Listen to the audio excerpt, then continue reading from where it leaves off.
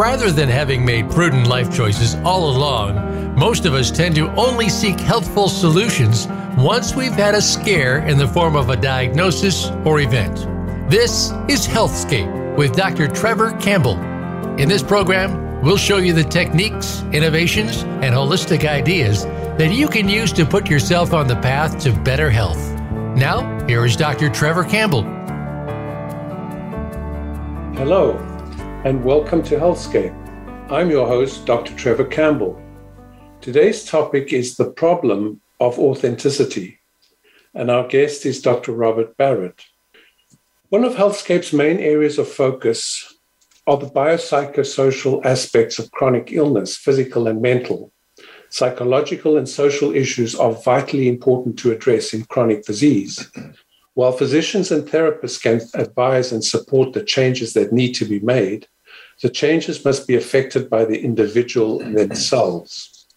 Now, I have interviewed Dr. Barrett in January this year when we discussed his fascinating book, Hardwired, How Our Instincts to Be Healthy Are Making Us Sick, in which he postulates that our survival skills, which have allowed us to reach our present level of complexity, sophistication, abundance, are now paradoxically the very same skills that are working against us, particularly with regard to our health and well-being. The episode of this first interview is called How Our Instincts to Be Healthy Are Making Us Sick. As there was insufficient time on that occasion to discuss all that we had hoped to, we will continue talking about some of the many gems that this book offers, as well as the problem of authenticity and the challenges that they, who would be authentic, most certainly will encounter on several fronts in our society that exhorts us to be authentic, but does little to reward or even acknowledge it, sometimes even penalizing one for it. A brief bio follows. Dr. Robert Barrett is the author of the book Hardwired, as mentioned, How Our Instincts to Be Healthy Are Making Us Sick, published by Springer Nature. Robert has spent much of his life studying behavior, group dynamics, and organizational culture, and is the recipient of 12 major academic awards for his contributions to the way we perceive and remedy deep conflict. Robert's primary focus is on why we do the things we do, and how individuals and teams can reach top performance. Robert's experiences are truly diverse. To mention a few, he has traveled to rural Nigeria to interview recruiters and leaders of death squads on how they indoctrinate fighters. He helped build Canada's first ever patient safety officer program for Canadian hospitals and was lead researcher on a unique program designed to investigate ways to mitigate astronaut crew conflict in space for future Mars missions, among several other challenging projects. He writes for publications like the Huffington Post and is a frequent guest on national television and radio. Welcome back to Healthscape, Robert. It's wonderful to have you here again. Thanks so much. Yeah, it's great to be back. Talk to you again. Yeah, so since we last spoke in January, are you seeing any more evidence that supports your premise that there is increasing friction between our evolutionary and survival drives, in our modern world? Yeah, absolutely. Yeah, absolutely. It's quite amazing when you write these books and you think, okay, the shelf life of this book might be a year or so with respect to the theory that the book puts out there, but it seems like this one is, in the feedback that I've received, and the interest in the book seems like it's only becoming more relevant. And perhaps that is, with the passing of COVID lockdowns, we've seen a lot of these innate drives that don't necessarily serve us well, actually being exacerbated by some of these lockdowns and some of the social and communication dynamics that we see here. So we're seeing a lot more evidence that supports the premise in the book. It's a very, very interesting time. And when we started with COVID, I said to some of my colleagues, I said, we're entering the biggest psychological experiment in human history, because to Wars obviously are, wars, when we go through those are unexpected and obviously have great psychological impact. But something that affects the entire world like this has never happened before. So it's very, very interesting what we're seeing now. Right. And so you feel that it's highlighting what you've said more or less. Is that correct? Yeah. In terms of social media and everything we mentioned, and I again refer people to this earlier podcast that we had an interview of the name already mentioned. In what ways, Robert, is it? So, yeah, to sort of recap the basic premise of the book, hardwired, meaning that, something is innate within us that is part of who we are. It's part of our evolutionary history and the evolutionary drives.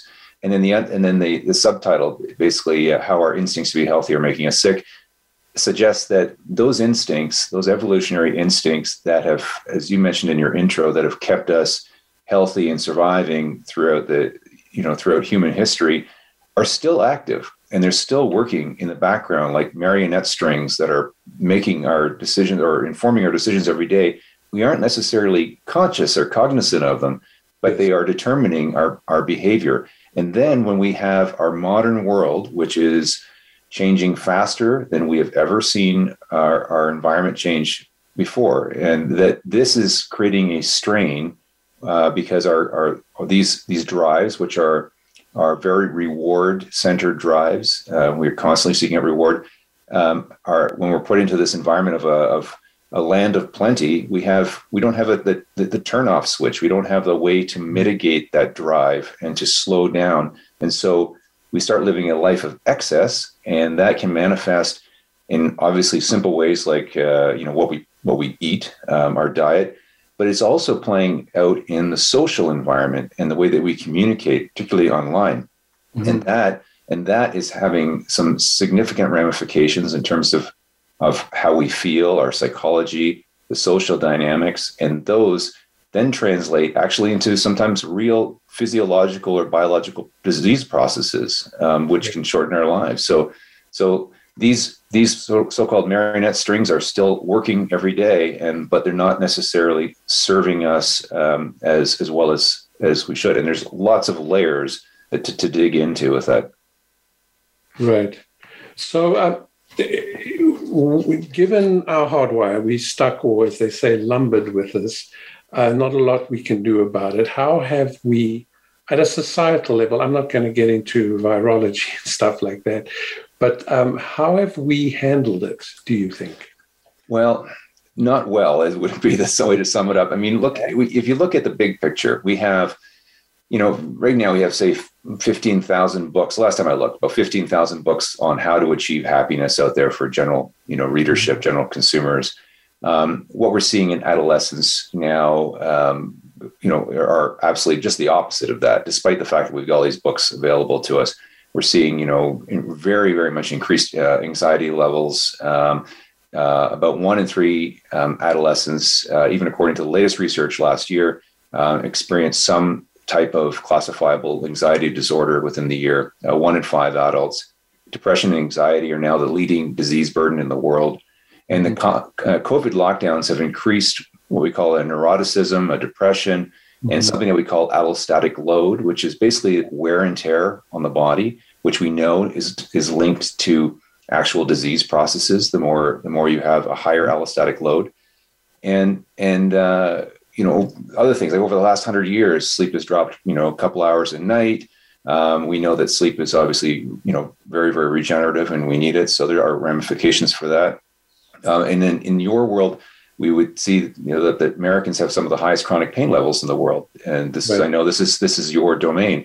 And despite consuming probably about 80% of the world's opioids, so we have all this information, 50 million peer-reviewed journals at our fingertips and 30,000 other scientific journals, but yet our ability to take care of ourselves seems to be waning. We don't seem to have the skill set anymore to be able to take care of ourselves because, I would argue that there are forces in the background biologically that are propelling us, towards ill health, and that does play out in the social world. And I know that's some of what we're going to talk about today. So I think that also through COVID, we've seen some other interesting dynamics unfold. I think we all sense that there's a greater division, societal divisions. There are tribes and camps that have formed politically. Mm-hmm. I think we've seen greater divisions in terms of health. So we have, on a public health, at a really broad community level, we see, increased obesity. We mentioned the depression. We see these kind of negative health trends that are happening. But we also have a small percentage of the population that are taking it in the opposite direction. They're doing their meditation, they're doing their hot yogas, they're doing biohacking, they're taking nutraceuticals. There's a divide as well. So there's no happy middle ground. It seems like you've got really large percentage of ill health, and a small percentage are really cutting edge biohacking. So there's been a lot of real big division, and it's been in terms of the societal part of it. I mean, the media hasn't helped because the media tends to fall into different camps, both politically left, politically right. And then, through social media, which was the primary way that we would communicate and get information during our COVID lockdowns, did fall into those camps as well. So then you get these strong, growing communities of choice, these echo chambers that people fall into, and that's where they get their information. And we all know that's created divisions amongst friends and family, and right. In some cases, we lose trust in the system. We know that trusting your future is one of the biggest determinants of living a happy and content existence.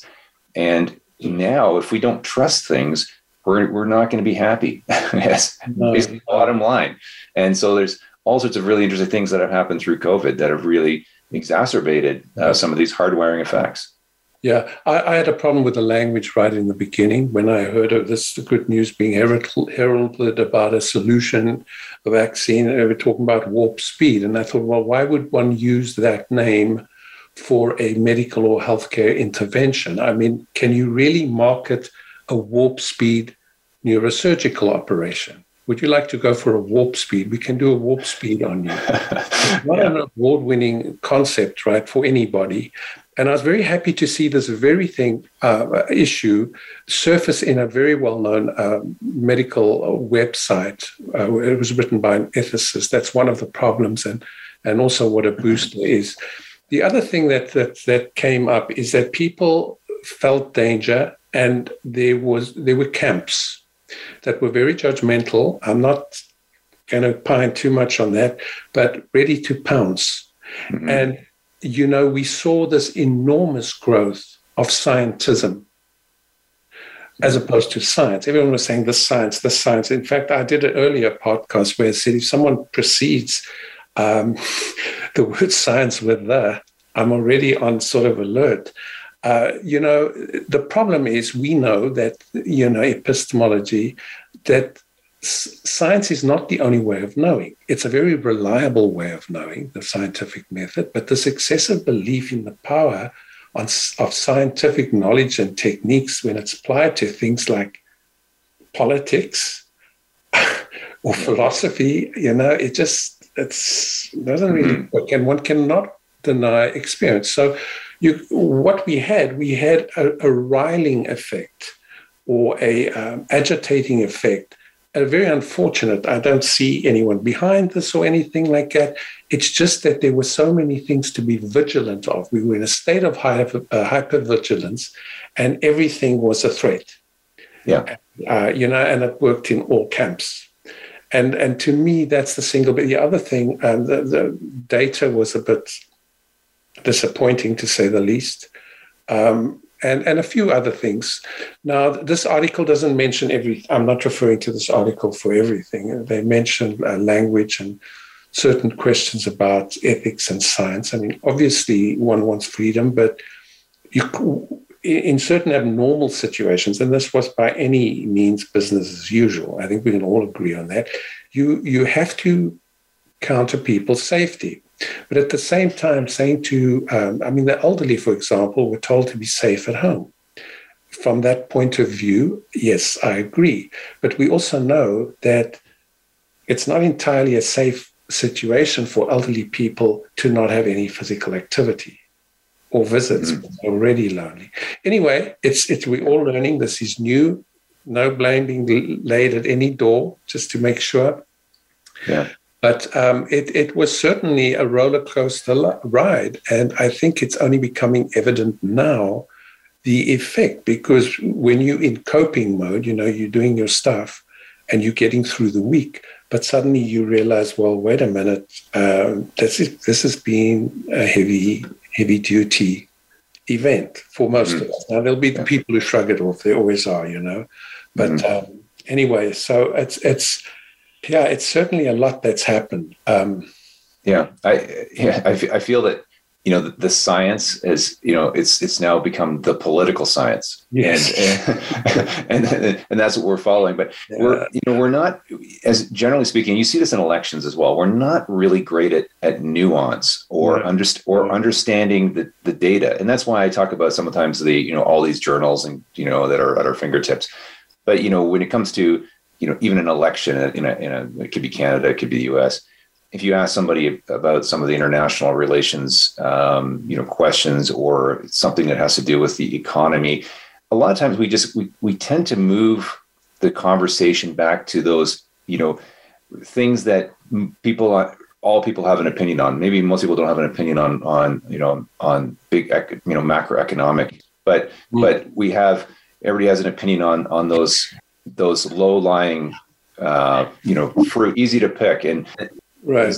Yeah. And it's, we're having we're just picking that easy fruit. We're not very good at nuance. And so that puts us into very easily definable camps, and we're comfortable in these camps, and that perpetuates some of the nonsense that we're seeing. And then I think that the media does play into that as well. And, this gets into interesting territory because, I listen to the news, and what is the news? Because we have news that most certainly leans left. We have news that certainly leans right, and I try to dabble in all of that and try to get a more balanced approach.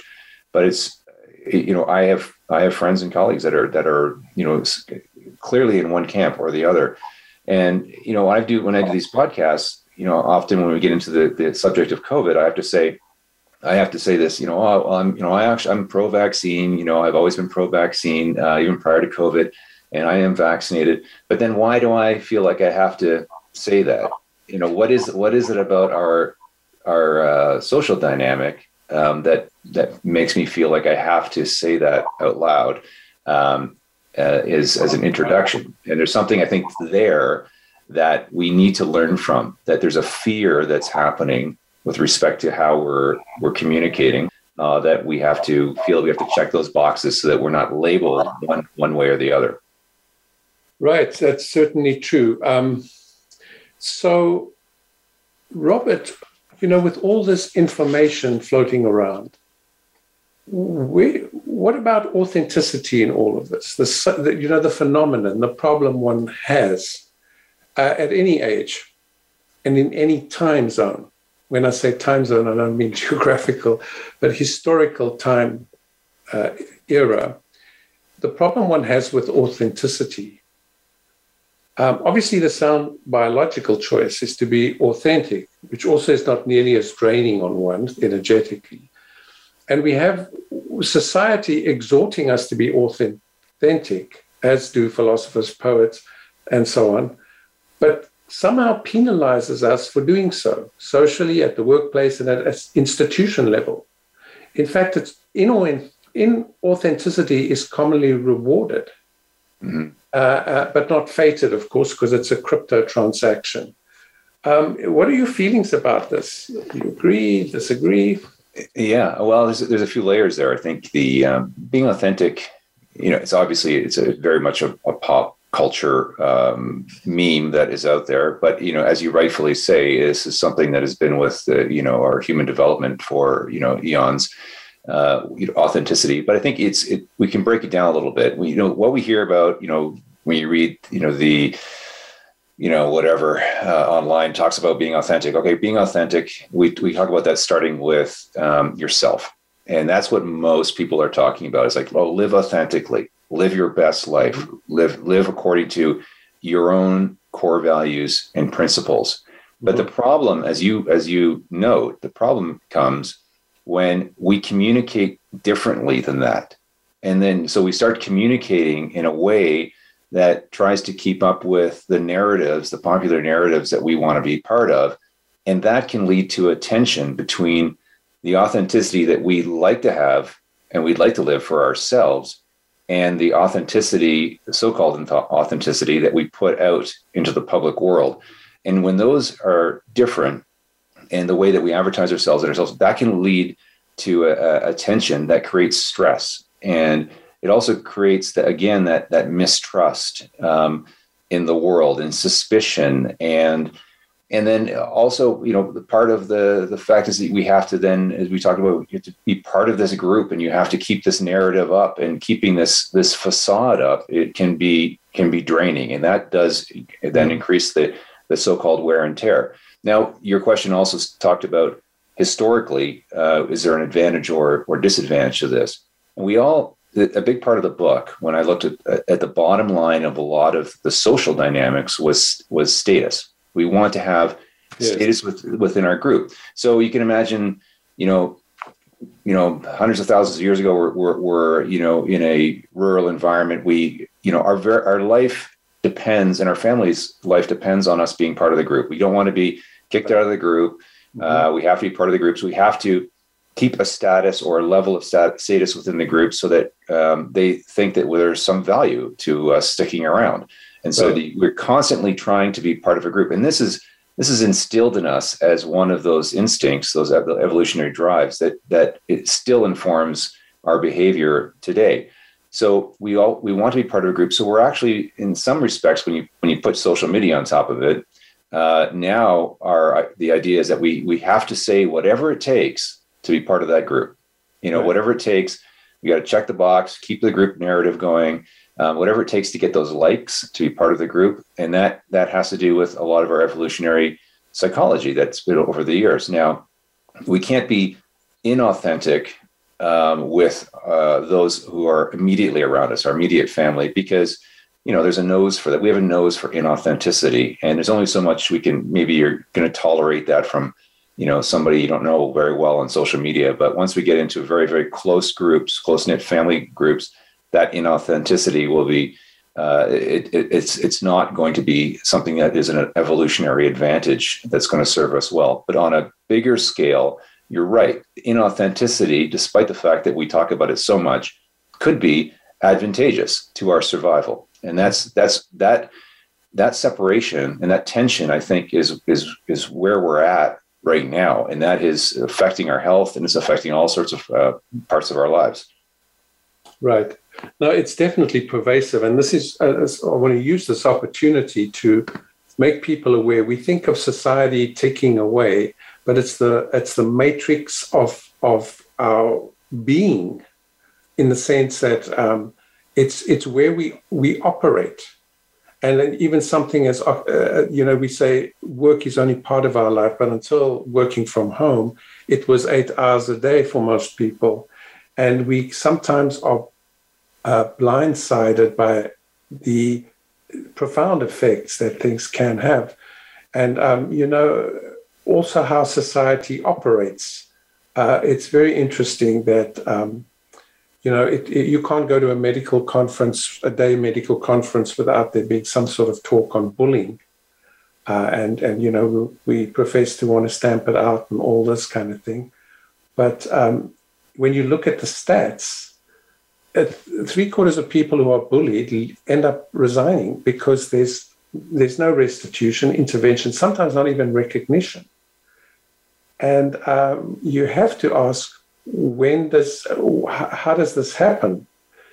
And very often when you look at the legislation, the person who must make the complaint has to have like watertight evidence before they approach, but someone who's aware of the complaint has to report it straight away. I mean, this, just weird stuff like that. And And very often these people are protected by higher management who use them as the in-house Rottweiler. So people leave with this feeling of injustice very often as well, because of society not being quite as authentic as it exhorts us to be. I believe that anyway. So no, I absolutely agree. I talked to a lot of business leaders in the course of my work, and it was and employees, and there's without giving naming the company or anything, it was really fascinating talking to one employee who told me that she was this victim of racism, and I listened to her story, and very clearly a victim of racism. There's no question at all.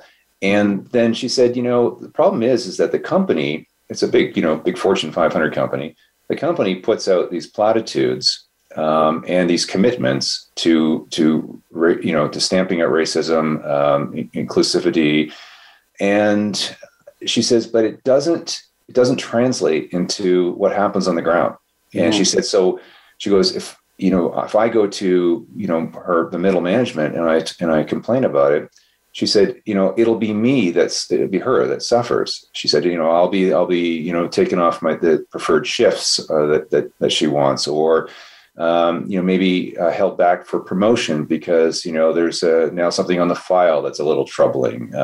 She says it's much better for me to suffer in silence and keep quiet, despite the fact that the company has made these grand gestures that they're committed to this cause. And so I think that's fascinating, because once again, we are seeing, this is not necessarily fear-based, but the company is coming out and saying that we support this and almost trying to show that, the public, like, no, we're on board too. Don't worry. We've got this covered, but it's not necessarily translating down through. Now that could be a leadership problem, and it probably is a leadership problem.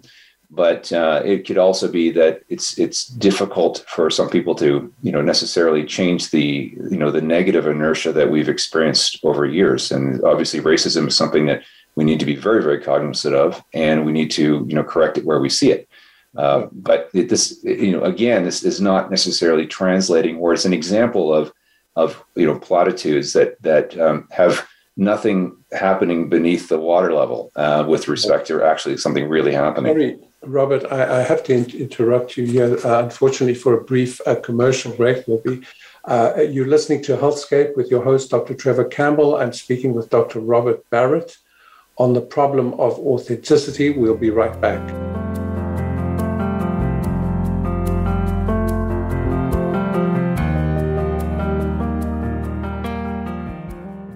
Become our friend on Facebook. Post your thoughts about our shows and network on our timeline. Visit facebook.com/Voice America. Are you satisfied with your chronic pain treatment? Chronic pain experts agree that recovery can only occur when the psychological and social issues which help trigger and drive the chronic pain are treated along with the other problems. Medications, injection therapy, and a range of physical therapies may provide temporary relief of symptoms, but they don't actually address the root causes that drive the chronic pain. I'm Dr. Trevor Campbell, a chronic pain consultant and author of The Language of Pain, a self-help book for those struggling with chronic pain. Add this type of therapy to your existing treatment plan and experience the difference. Get your copy of my book, The Language of Pain, on Amazon. And for further direction, there's also the Language of Pain online course available on my website, www.trevorcampbellmd.com. Act now to take back your life. Opinions, options, answers. You're listening to Voice America Health and Wellness.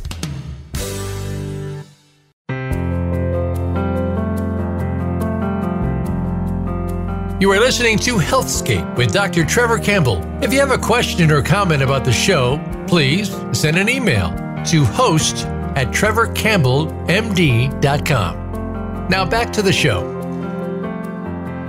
Well, this does happen when, the HR moves to public relations, right? This kind of thing. I just want to mention another thing, a fundamental problem is, I worked for a large organization. One of the first things, one of the early things I was told was that optics are more important, and it was phrased like this, than reality. And that's kind of messes with your head. And the idea being that a perceived conflict, for example, is way worse than a real one. But I think when the messaging becomes,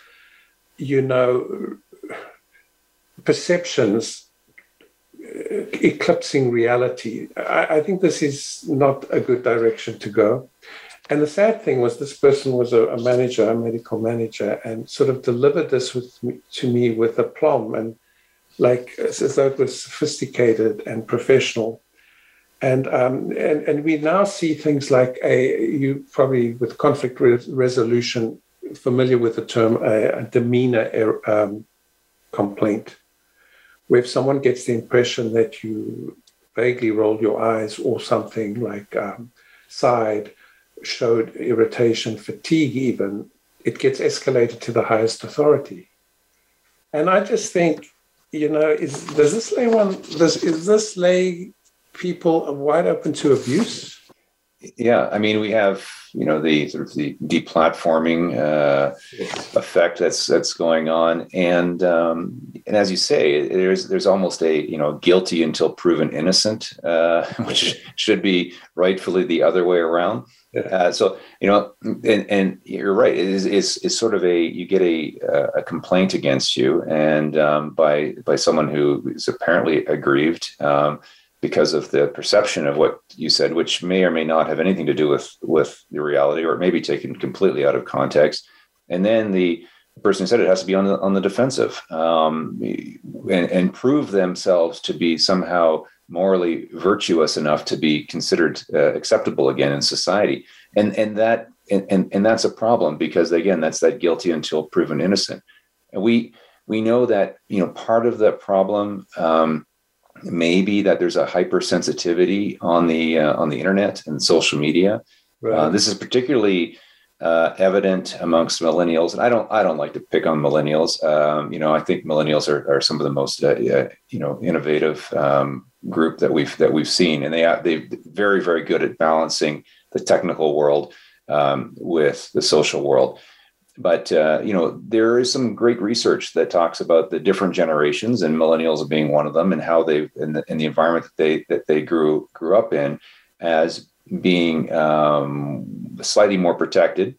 And that has created a sense that everything is a threat and everything can be a threat. And so that generally speaking, there is what we see in psychology is a slightly higher hypersensitivity and that does play across in terms of saying, hey, what this person said, I find offensive and I find, threatening, when, really there's probably should be a little bit more resilience in being able to say, okay, well, that person may have a right to say what their opinions are. If you're more of a libertarian view, and then also maybe slightly less reactive. And if you have a problem with what they're saying, then debate the idea. Don't necessarily attack the person, their livelihood, their family, their dog, whatever it is. So and I think that's part of it.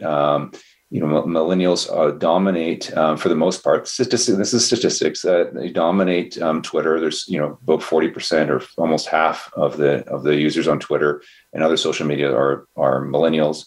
The Gen Zs, which are the ones that come at the tail end of the millennials, are now at the age of the teens to the mid 20s, around 25, 27. Mm-hmm.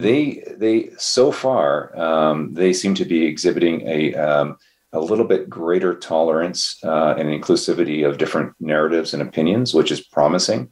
But it's early days. But the Gen Zs, and this is interesting, they're the first generation in human history to have grown up with the internet at their fingertips from birth, essentially. And that we haven't seen that before. So that's going to be a very interesting psychological experiment in itself. Yeah. No, for sure. And that's going to, it's going to be a sea change on its own. And then, of course, we're also talking about, Twitter and all these social media. What about the profusion of bland, insincere, and platitudinous, it's a good word, drivel on social media and even professional social media, where the authors and instigators end up being lionized by these clusters or flotillas of adrift and cowering likers? Yeah. This is kind of welcome to the age. I never met a meme I didn't like, to twist Rogers' soundbite a bit. Is this simply the dumbing down by vacuous people who don't know how to bond, or am I missing something? Well, again, I mean, there is a theory that there is a dumbing down that's happening. Again, despite the fact that we have all this information at our fingertips, there's a theory that there's a dumbing down. But I think once again that there is this idea that part of our hardwiring is group status, and that we have to try to maintain that all the time. And I think this perpetuates our narrative. There's some great work. There's a phrase that's called preference falsification. It's in the book by, I think the author's Quran. It's Private Truth, Public Lies. Came out in the mid 1990s, so quite a while ago. I don't love the word falsification, because I think it tends to look at more of a science aspect, whether something's falsifiable. But what that book basically says is that we often hide our true beliefs behind the public visage or avatar that we put out.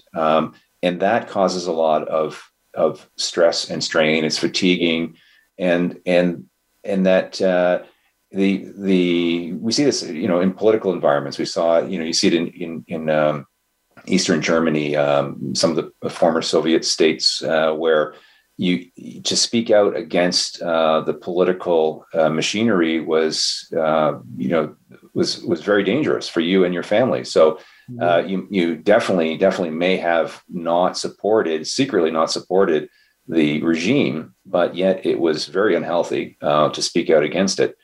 So we see that play out in those political environments as well. So that basically that difference between your inner beliefs, your true beliefs, and what you're putting out there is very distressing psychologically, to have to live that every day. It's like living a lie. And that is, I think, one of the things that we've seen in the last little while become exacerbated with the COVID lockdowns and the way that we've communicated. And I think that is going to directly translate into actual health issues, because we know that stress and anxiety and that allostatic load that we talked about, they link right in. Yeah, that's why I bring it up so much. The social stuff. Not many people are looking at it. As you spoke about these repressive, authoritarian regimes, I couldn't help thinking of North Korea, where we periodically see orgiastic displays of forced jubilation on the guy's birthday. It was just beyond sad. And yet, there's obviously an imperative to comply. One assumes for rations and so forth. That sometimes you have to look at an extreme case to see, Bertrand Russell famously said, see the general in the particular. But sometimes you have to look at the particular to see in the general too. And then basically that dynamic applies to epistemology. You can deduce from general to particular and vice versa. But it's certainly not doing anything for our health. We hear from royalty, we hear from leaders, mental health awareness. And we appear to be blind to so many of the causes that are so pervasive and everyday. It's almost as though people need help to make that association. Yeah, it's true. Be obvious. And that's what I'm trying to relay here. This is not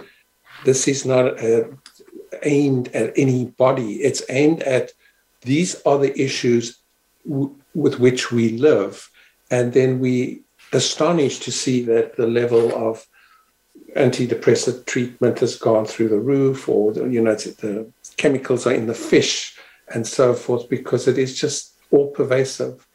And yet everyone says, do this and do that and meditate, which I advocate as well.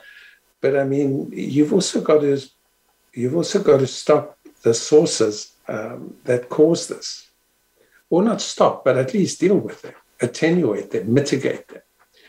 And I don't see a lot of this happening now. With my time constraints, I don't listen to as many podcasts as I'd like to, but I'm not hearing a lot of this. Mm-hmm. So Robert, my actual concern is not even so much about current adults, but what does this mixed messaging do to children? How confusing is that? And how do we mitigate it? I'm going to make it a complex question cluster, so we'll probably look at it piece by piece. But for somebody who has to earn a living, has to wear many hats at work, some of which they do not like. I mean, that's pretty standard. How does one just tease out what you have to live with and accept that because it's not the hill to die on? How would you, from your training point of view, your sociology, recommend some kind of approach? Yeah, I think that with children, that's the sharp end. We have to understand that as they move into this world that we're talking about right now, that they're the ones that are going to bear the brunt of what we're talking about. Mm-hmm. I think that the one thing in this, if we want to get back to authenticity, we need to learn from what we know so far, and that is we've been thrust into this world of communication, which tends to exacerbate certain elements of our evolutionary drives, not necessarily with great outcomes. And so we have to be able to manage that first of all. And in the book, I've talked about the fact that we have to get kids off of screens, the screen time, the social media. There are actual, as you well know, actual processes in terms of brain development that are impaired or do not go as well as they should when a kid is watching a flashy screen at a very young age and they are caught in a perpetual fight or flight response.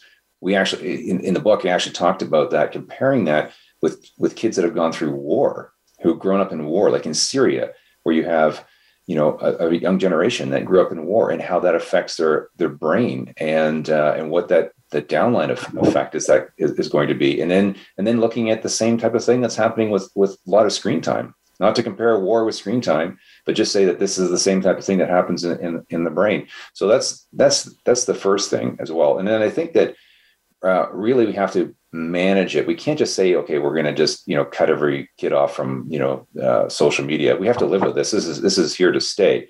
Right. But they call the Gen Zs the communaholics because, they're the ones that are born into this and they're used to it. So we have to, I think, really understand that these marionette strings are there. They're pulling. They're working every day, and they're working in essentially the subconscious. And so, because of that, we have to be able to, first of all, manage the way that they communicate, the amount of exposure, understand what social media does, and then it gets into some of the bullying effects that you talked about and how pervasive that is for kids, and really, really understanding that. And then I think it's really comes down to really fostering the things that work. If we were to look at the studies, the longest running study on living a good life, the happiness study that comes out of Harvard, that one, which started in the 1930s, I believe. Yeah. And, it looks at the fact that it looked at, fairly well off. In this study, it was all men.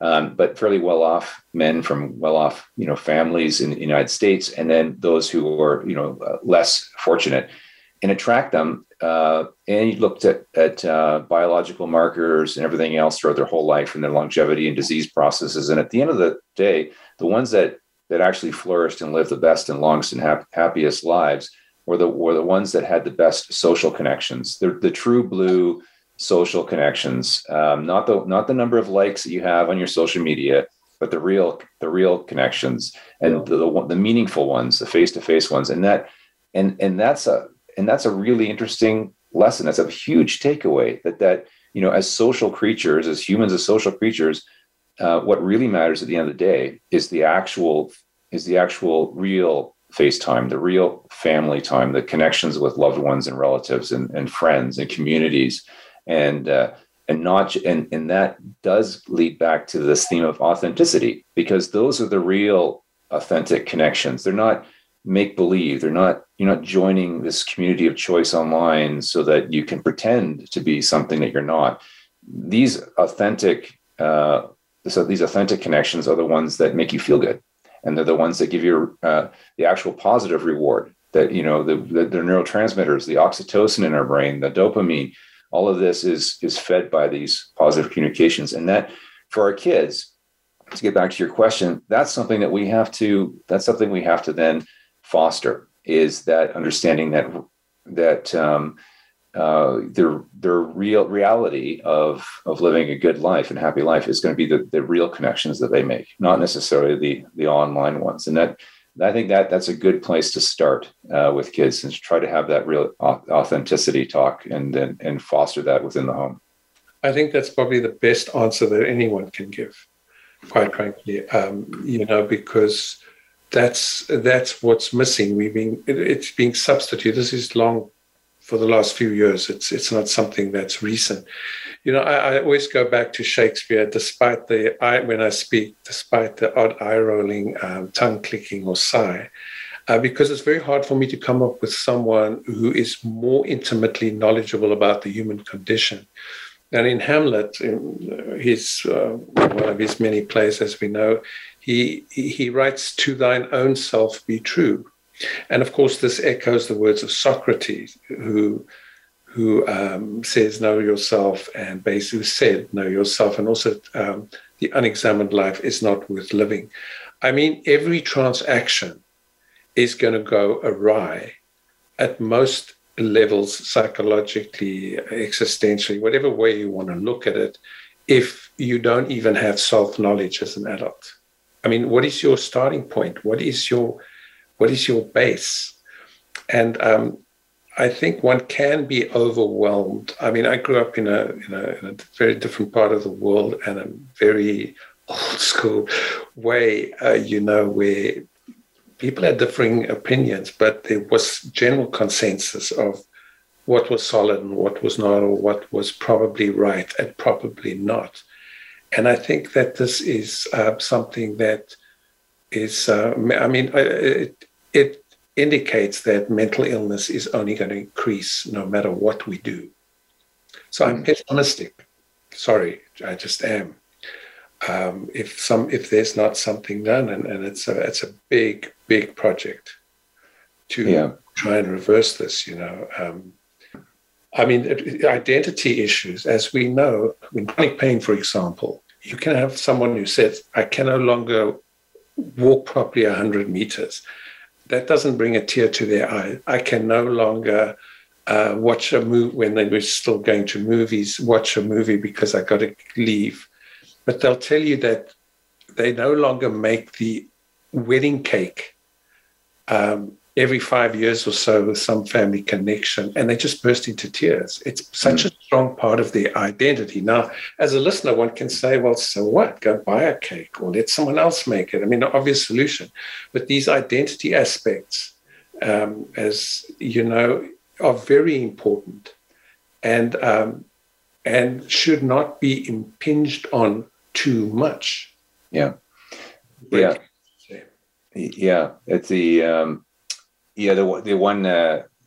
visual that about identity, I think that really resonates with me is this idea of the onion and the layers of the onion. So on the outside of the onion, the layers can be peeled off, and that can be your, the identity that you can change, and that's changeable. It doesn't necessarily change who you are. So, I'm a soccer coach, or I, teach piano, or whatever it is, those things can come and go, and it doesn't necessarily fundamentally change who you are. But as you peel off the layers of the onion and you get closer and closer to the center, you get down to what they call the non-negotiable identities. And those are community, religion, ideology, whatever, it's ethnicity. Those things are fundamentally tied to the perception that you have of yourself. And if those were to change, you feel like you're no longer you. And so those are, and in conflict analysis, when I studied it, it was those, when you get down to those centerpieces, that's when you get war. That's where people start to fight to the death. And because they feel that those core identities are being challenged. And in some of the research in your intro, when I did research in Nigeria for field research, the very, very savvy leadership of these groups that were fighting were not necessarily, they weren't fighting over core identities, but then they would sell it to the people as if it was a core identity threat. Yes. And that then created the actual fighting. That got them to fight. And so, so these core identities are very, very important, very powerful. Yeah, well, I mean, this impingement of structure and social transaction. I mean, it was very common to hear people say, who were depressed, to say, they didn't say, I feel depersonalized, but they say, it's like I'm living in a really bad movie. Yeah. Understood that they didn't write the script of. And it's certainly a situation of dis-ease. And, outcomes are just not good. Robert, if this were to be in any way mitigated or controlled or something, where's it likely to come from? Is it grassroots or? Yeah, I think it will be grassroots. I don't think that. I think there's such a distrust of political leadership. There's a distrust of business leadership, media, that it definitely does have to come from the grassroots. It certainly can come from family units where the parents make a conscious decision, as we just talked about, to try to create a better environment for their kids, but it really has to come with some sort of radical self-awareness. This gets back to the, quote unquote, authenticity, living an authentic life. But what is that? It's this radical self-awareness that one must understand the evolutionary marionette strings that are, controlling some of the behavior on a day-to-day basis, and then not try to change it, but try to adapt. And this is the problem that we're experiencing right now. We're not necessarily adapting. So that has to come through with at the individual level. And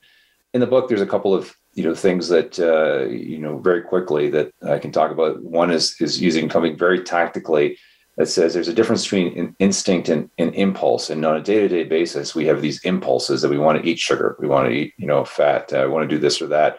But it's not necessarily, we need better willpower to deal with this.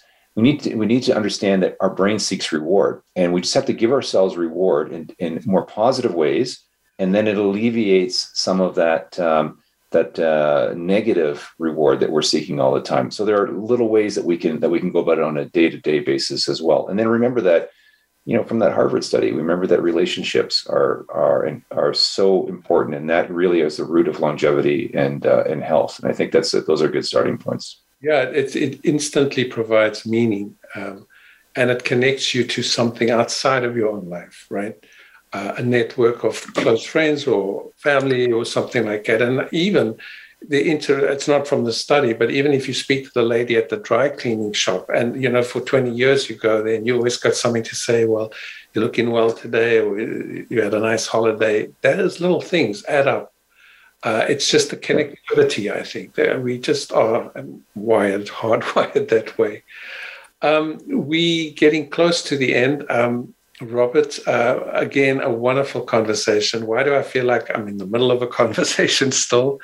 And because it's very interesting, and the points you bring up are very pertinent and illuminating. Thank you. Thanks. I look forward to inviting you yet again, if you would come. And there's just so much to speak about. And it's not because society is so bad. I'm not saying that at all. It's because things are changing so fast. Nobody's at the helm. That's right. Nobody can be at the helm. Nobody's being blamed in the entire tape. I just want to look at what needs to be looked at. I'm a GP by training, or a family practitioner, as we say in Canada. My job is to solve problems.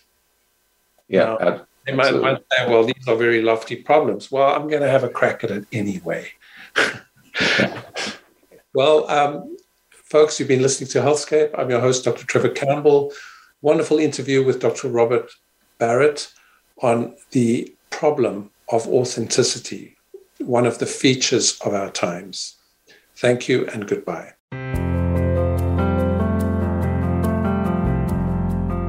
Thank you for tuning in to Healthscape with Dr. Trevor Campbell.